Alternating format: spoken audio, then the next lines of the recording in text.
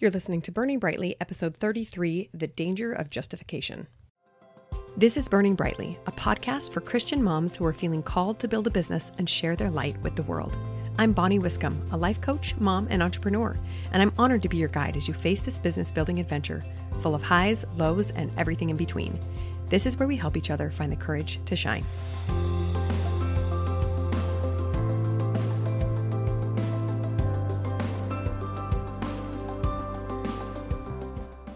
Hello, my friends. Welcome back to the show.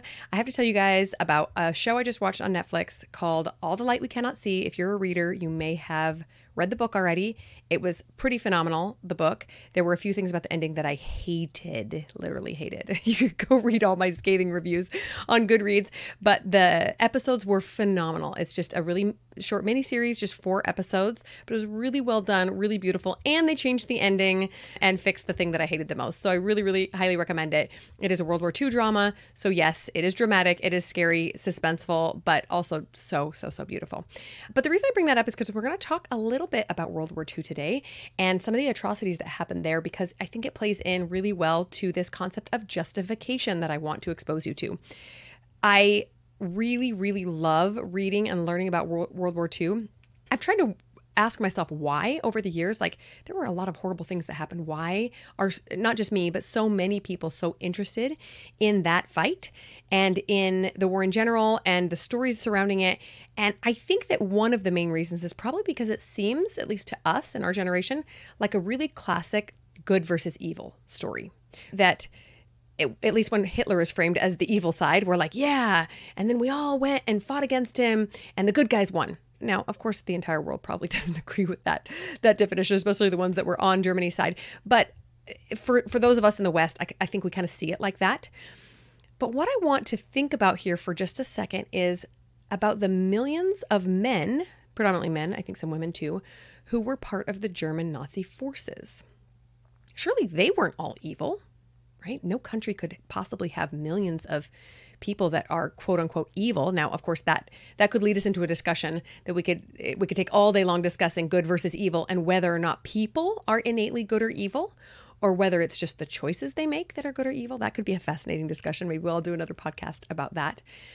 But I have always wondered, ever since I knew about World War II for the first time, what would make a good Christian man leave his family to go fight for his country and end up committing atrocities that had the rest of the world just with their jaws dropped on the ground, completely horrified that these kinds of atrocities could happen at the hands of normal human beings that we would have just passed on the street.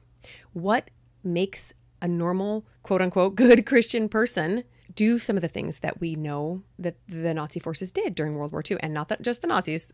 I fully understand that there were many other countries and many other forces that did horrible things, allies included. But years ago, I read a fascinating article about this concept.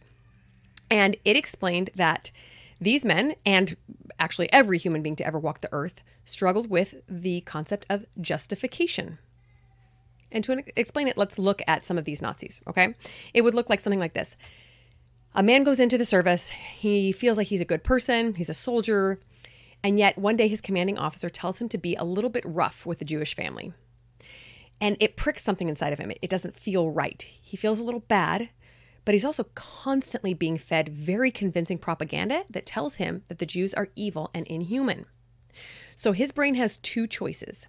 It can go against the orders of not only his commanding officer, but the entire country, telling him that their force is doing the right thing, and stop what he's doing and keep his integrity, not betray himself. Or he can listen to the propaganda and all of this that's being fed to him from his commanding officer and those above him, and believe that the Jews are evil and continue in these actions. Now, if this person has already committed any atrocity against the Jews, choice number 2 will always be easier because it maintains the person's integrity. If you believe you're a good person and you would never do something mean or evil to another human being, when you do act that way for whatever reason, then your integrity is at risk. Or the other potential truth to your brain is that maybe the Jews are inhuman. So justification is a self-defense mechanism. It exists to ensure that our life remains simple and as easy as possible. It keeps us from getting hurt or facing really painful emotions. And the emotion of self-betrayal is a very painful, shameful emotion. So if there is any other option other than believing I've betrayed myself and everything I hold dear, I'm going to choose that one. And if the propaganda coming from your country or any other source is strong enough, I'm going to believe that and latch onto that, so I don't have to believe that I might be a bad person for treating another human being in this way. Fascinating, right? So here's another example that might be hit a little bit closer to home, since none of us lived through World War II. Unfortunately, devastatingly, I know way too many women who have had a husband who's dealt with infidelity. And usually once the truth of the infidelity comes out, the wives find themselves realizing that there were other clues that came before this final truth. So why does it often take overwhelming evidence to finally convince someone that the spouse is being unfaithful? Justification. They're trying to justify this beautiful life that they think they lead with these clues that don't fit in the picture. And so very often they just ignore the clues because it's so much more painful to confront them. So what about people who are physically or sexually abused and then make it their own fault in their mind? That is such a heartbreaking phenomenon, but it happens very often. Also, justification.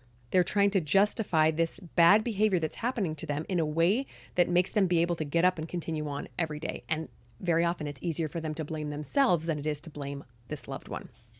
So let's talk about the definition for a second. What does the word justification mean?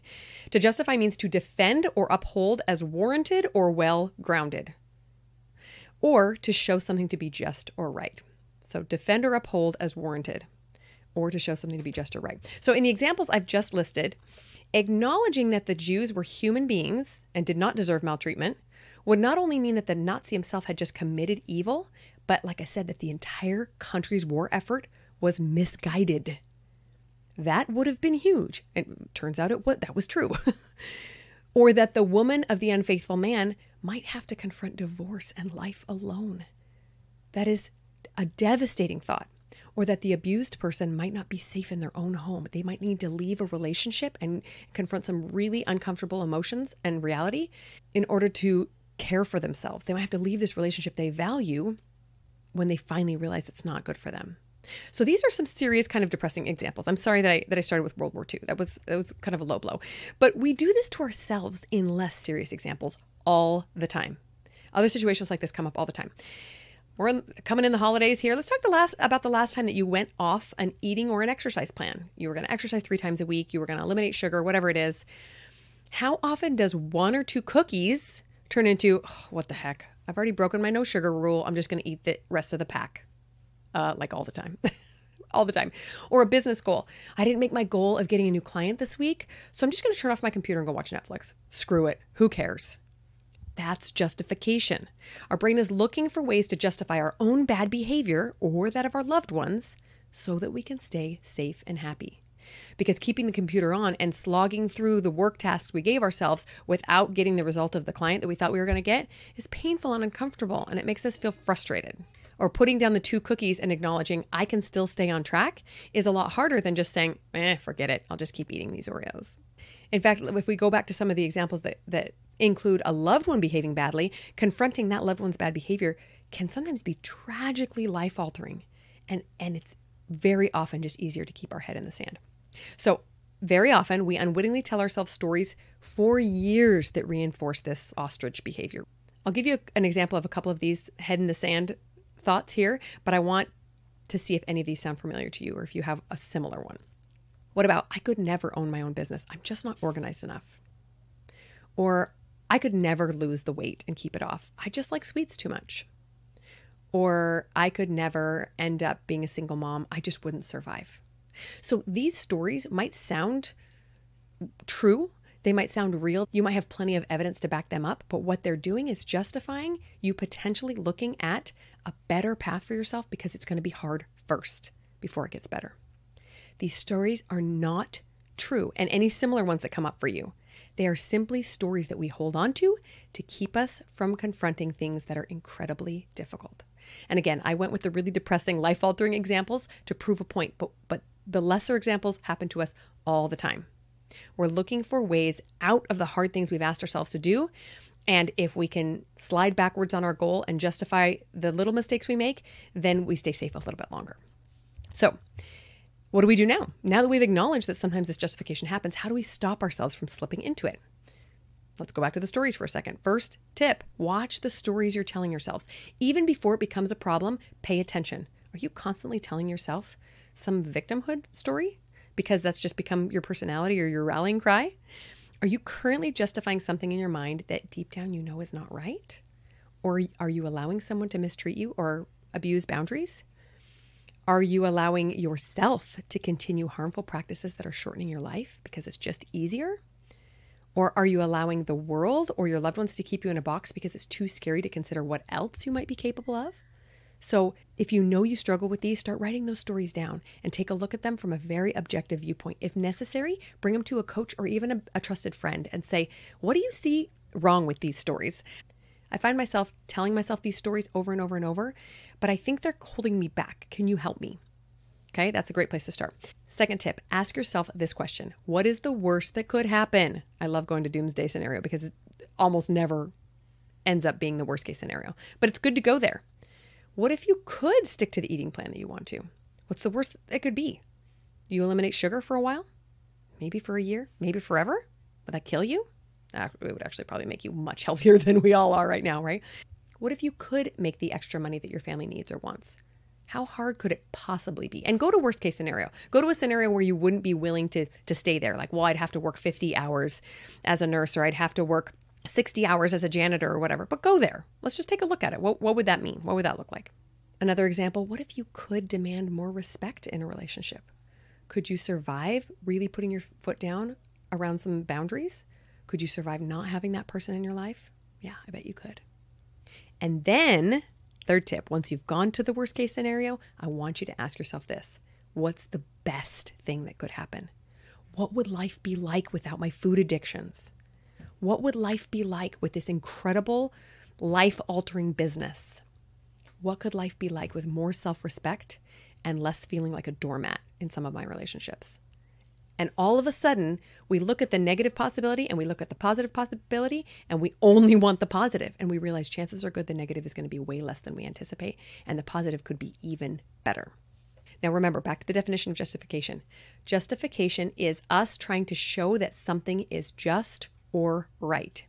If something does not feel just or right in your life, if your gut is telling you something is not right here, I could do better, I could require better, I could ask for better, even if it's just not living up to your highest potential, why are you holding on to it? Why do you continue justifying that behavior either from yourself or from another person? And why are you defending it? You absolutely deserve better. Yes, you do. From the world, from your loved ones, but mostly from yourself. Do not let your survival brain justify the behaviors that you keep doing to yourself that just keep you safe and don't allow you to grow and become the best version of yourself. Don't allow that survival brain to justify laziness or ignoring that call to be something better. Because what if you can't even imagine what's on the other side of these stories? What if you could let them go and become something completely unimaginable? How exciting is that? Okay, friends, I hope you loved this episode. I hope it made sense. As always, please email me if you have a topic you'd love to hear on the podcast or you have questions about anything I talk about here. And I can't wait to talk to you next week. Are you ready to get started on your dream business? Join Finding Your Side Hustle, my digital course that will guide you through discovering what it is you love and how to turn it into a family-friendly business. Are you ready for one-on-one support as a mom or entrepreneur? Schedule a free coaching call with me to work on the goals you have for your life, including business success, weight loss, or better relationships. I can't wait to help you make progress on your dreams.